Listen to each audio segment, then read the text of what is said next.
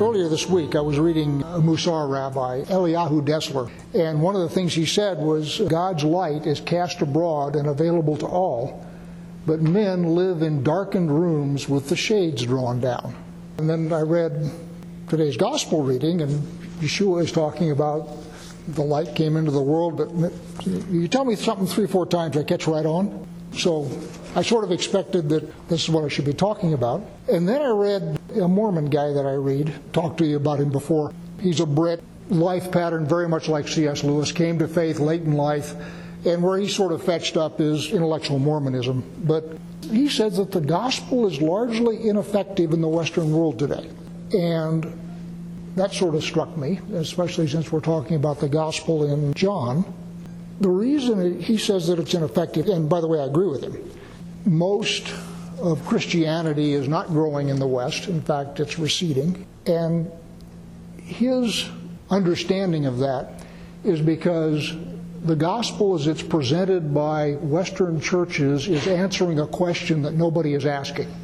In the Western world, the emphasis of the gospel is on belief and forgiveness of sins. The problem is, in the Western world today, most people don't believe they're sinful. I mean, look at our culture today, where we have whole industries that are dedicated toward promoting and glorifying what the Bible says are sinful. So if you come to them and you preach that your sins can be forgiven, they sort of look at you like, what sins?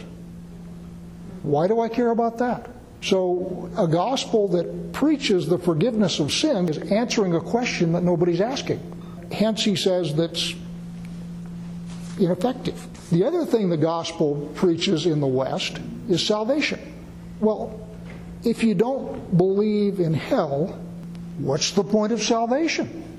So you have forgiveness of sins and salvation, which are the two major messages in Western Christianity. And we have a society now that is not particularly interested in those questions.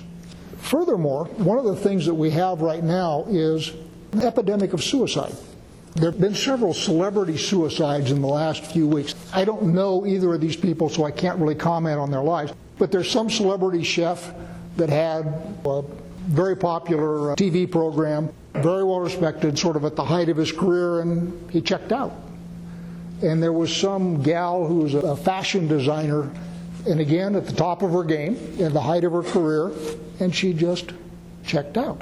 If you have in our society people who are not interested in this life, what makes you think you can interest them in the next life? So again, Western Christianity is answering questions that nobody's asking. So what then should we be talking about to bring people to a knowledge of God? Reading a Jerusalem Post a day or two ago, and ran across a Kabbalistic rabbi who's talking about the same subject. Like I say, you tell me something 3-4 times, I catch right on. I'm just reading the Jerusalem Post, I'm reading a blog, I'm not looking for this stuff, but everything seems to come back to this idea of the gospel and the meaning of life, and why it is that we should be able to tell Western secular people about God in a way that is attractive to them. Because the message of forgiveness of sins and salvation isn't selling right now. Because you've got to have some awareness that you're sinful and that this is a problem in order for forgiveness to mean anything to you. So what is the thing that Western society is suffering from right now? And believe me, people are suffering. But they're not suffering from an awareness of their sinfulness. They're suffering from isolation, lack of connection, lack of anybody who cares for them.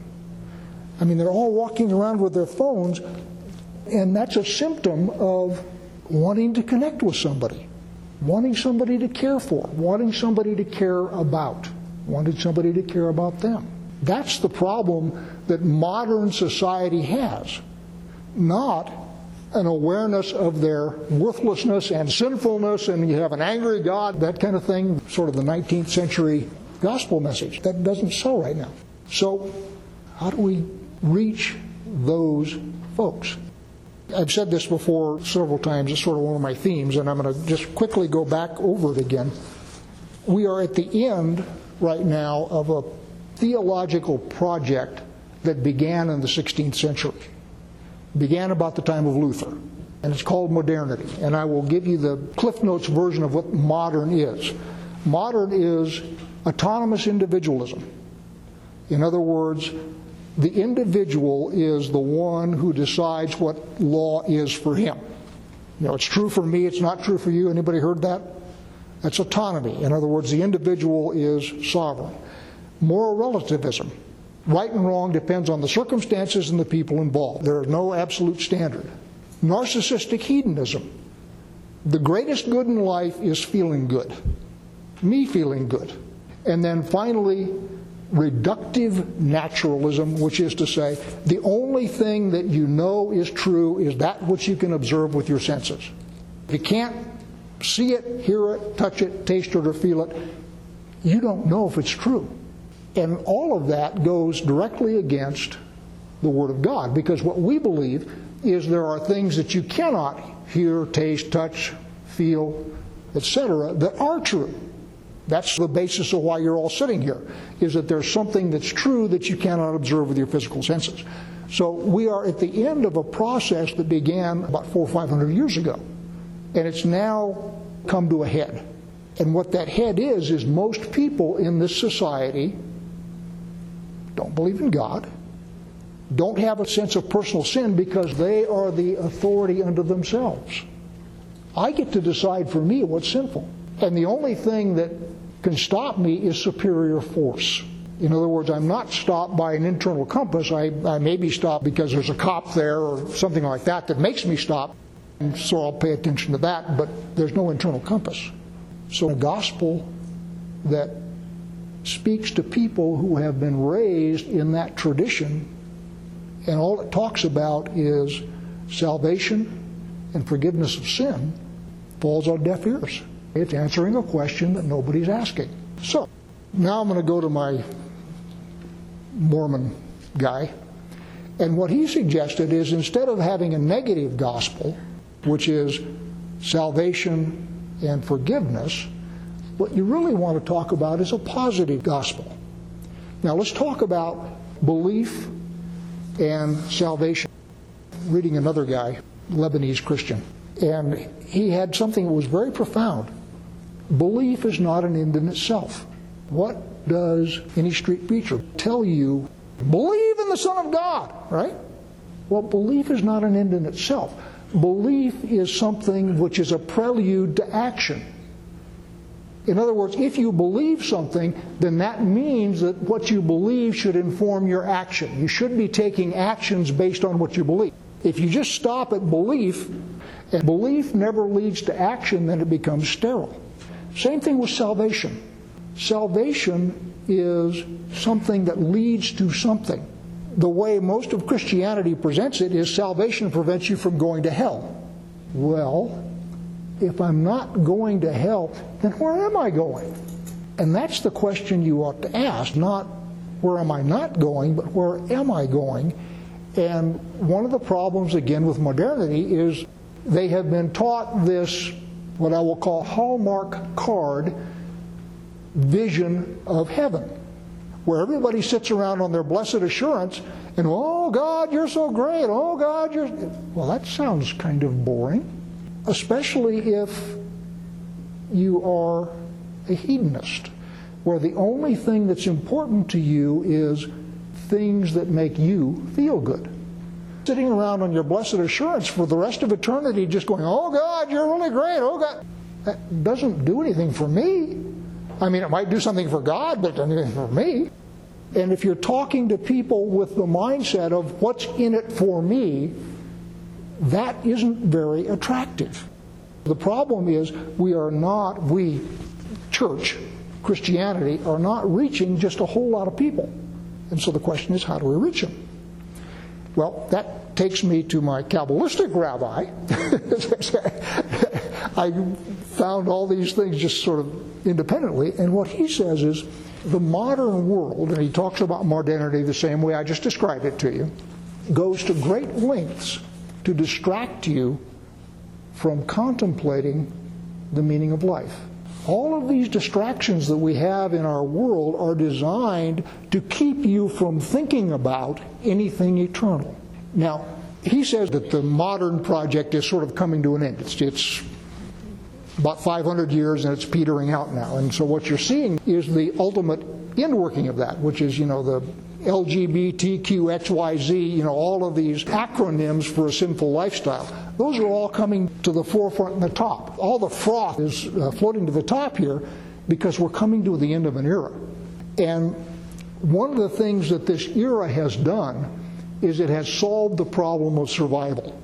For much of human history, it was a really big deal coming up with enough to eat, preventing yourself from freezing to death, all those kinds of things. That was a big deal.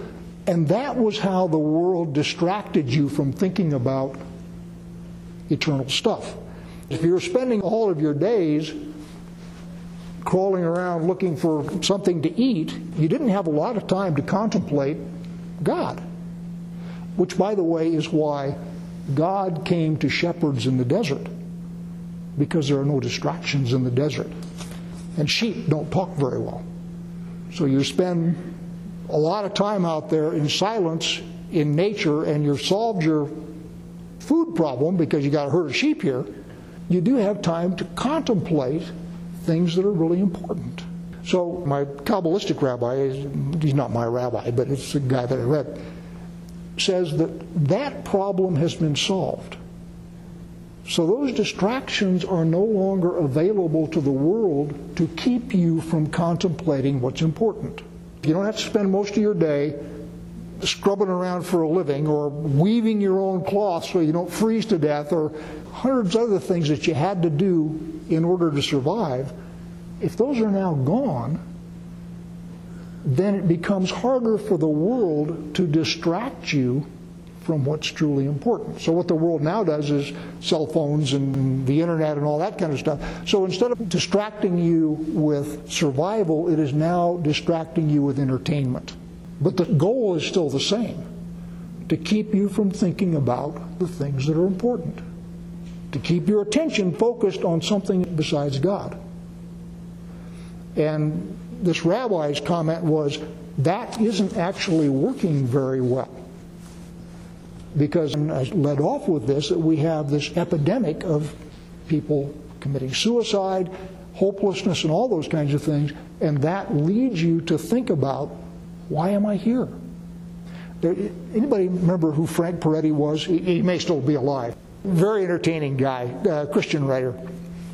And I can remember a number of years ago, we went to a conference up in Aspen or someplace like that, and he did a stage thing, which is, humans are the only creatures that we know of that have a sense that there's something more to existence. And the thing he said is, anybody ever see a chicken?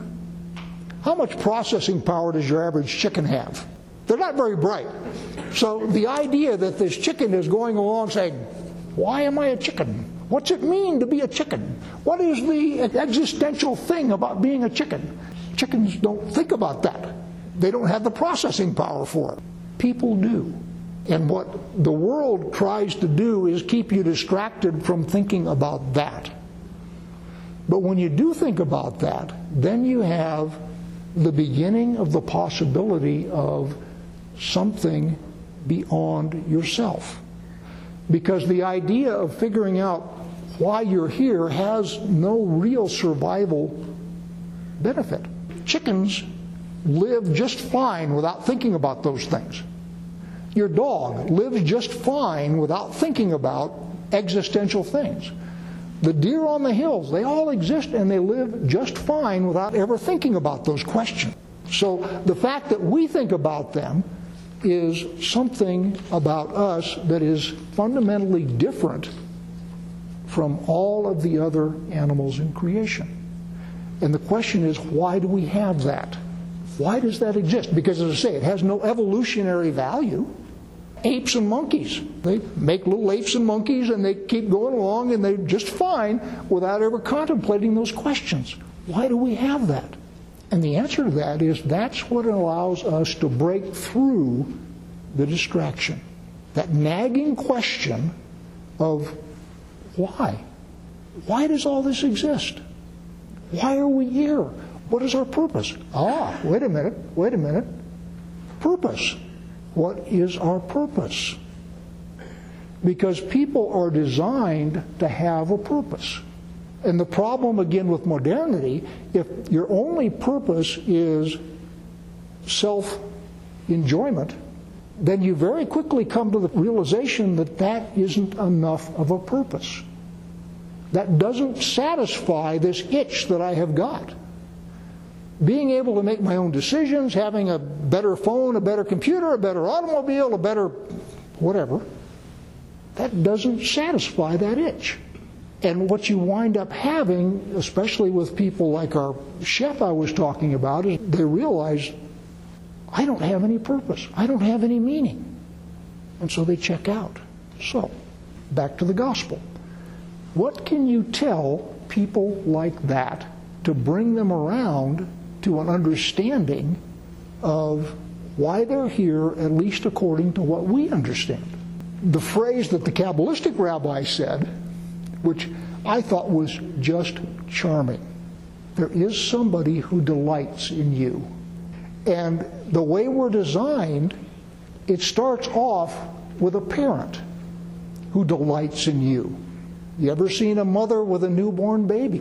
The mother delights in her child, and the child reflects that delight back. That's why it's on all the greeting cards. It's really wonderful. So the idea that there's something that delights in you, and the reason you were created is because there is something that delights in you, is very powerful. Because it's wired into us. It's built into us. Kay was talking the other day, and she made a comment that I had never thought about. One of the things that cell phones do is break that connection. Because you'll get a mother talking to her child, and the phone will go ding, and she'll turn around and pay attention to the phone.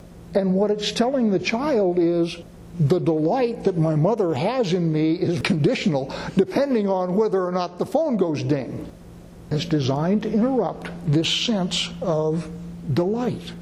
And the delight we have in each other is a mirror of the delight that God takes in us. So when we talk about salvation, we're not talking about salvation from hell. What we're talking about is salvation for. We are saved for something, not from something. You're being saved for someone who delights in you. That's very powerful. And that's something that speaks directly to the alienation and suffering of the world today. Nobody cares about me. And I can try and fill that with casual sex. I can try and fill that with possessions. I can try and fill that with all sorts of things, but I can't fill it. What I'm looking for is someone who delights in me. And what the Scripture says is there is someone who delights in you, and that's why He made you. Now, the other thing to understand is heaven is very, very different than what the Hallmark postcards would lead you to believe. Everybody sits around saying, oh, wow, God, you are really holy. Wow, we're really saying that for all eternity. It seems really boring. And we get that, by the way, from the elders that are around the throne and casting down their crown. But there's another vision of the world to come, which is also scriptural. And I will read it to you. It's in Revelation. Revelation 21, verse 22. And I saw no temple in the city, for its temple is the Lord God, the Almighty, and the Lamb. And the city has no need of sun or moon to shine on it, for the glory of God gives it light, and its lamp is the Lamb. By its light will the nations walk, and the kings of the earth will bring their glory into it, and its gates will never be shut by day, and there shall be no night there. So the first thing you should notice is there are nations and there are kings, and they are out there doing stuff. They are not sitting around on infinite celestial bleachers. They're doing stuff. And they're bringing the glory of the nations into the city, the New Jerusalem, where Yeshua and God are. So there's stuff going on. And that's important for us because we're designed to do stuff. Why were we created? To tend the garden. We were created with a purpose. We got stuff to do. God gave us stuff to do. And that, by the way, is going to translate into the new heaven and the new earth. There's still going to be stuff to do. Let's go on. Verse 26. They will bring into it the glory and the honor of the nations, but nothing unclean will enter it, nor anyone who does what is detestable or false, but only those who are written in the Lamb's book of life. Then the angel showed me the river of the water of life, bright as crystal, flowing from the throne of God and of the Lamb, through the middle of the street of the city. Also on either side of the river the tree of life, with its 12 kinds of fruit, yielding its fruit each month. The leaves of the tree were for the healing of the nations. So there's still stuff going on. So as you talk to people out there, of course, forgiveness of sins and salvation is extremely important. I'm not suggesting that it is not. It's fundamental to who we are. But it's not fundamental to what they understand. What they want is connection. What they want is someone to care for them. What they want is stuff that means something to do. Sitting around in front of a video game is entertaining for a season, but ultimately it's empty. Everybody wants something meaningful to do, something important to do, someone who delights in them. And so I'm suggesting to you that as you go out and talk to your friends out there, sure, salvation and forgiveness of sins it's important, but that's not what they're interested in. Talk to them about what they're interested in, because that's there also, and it's for them.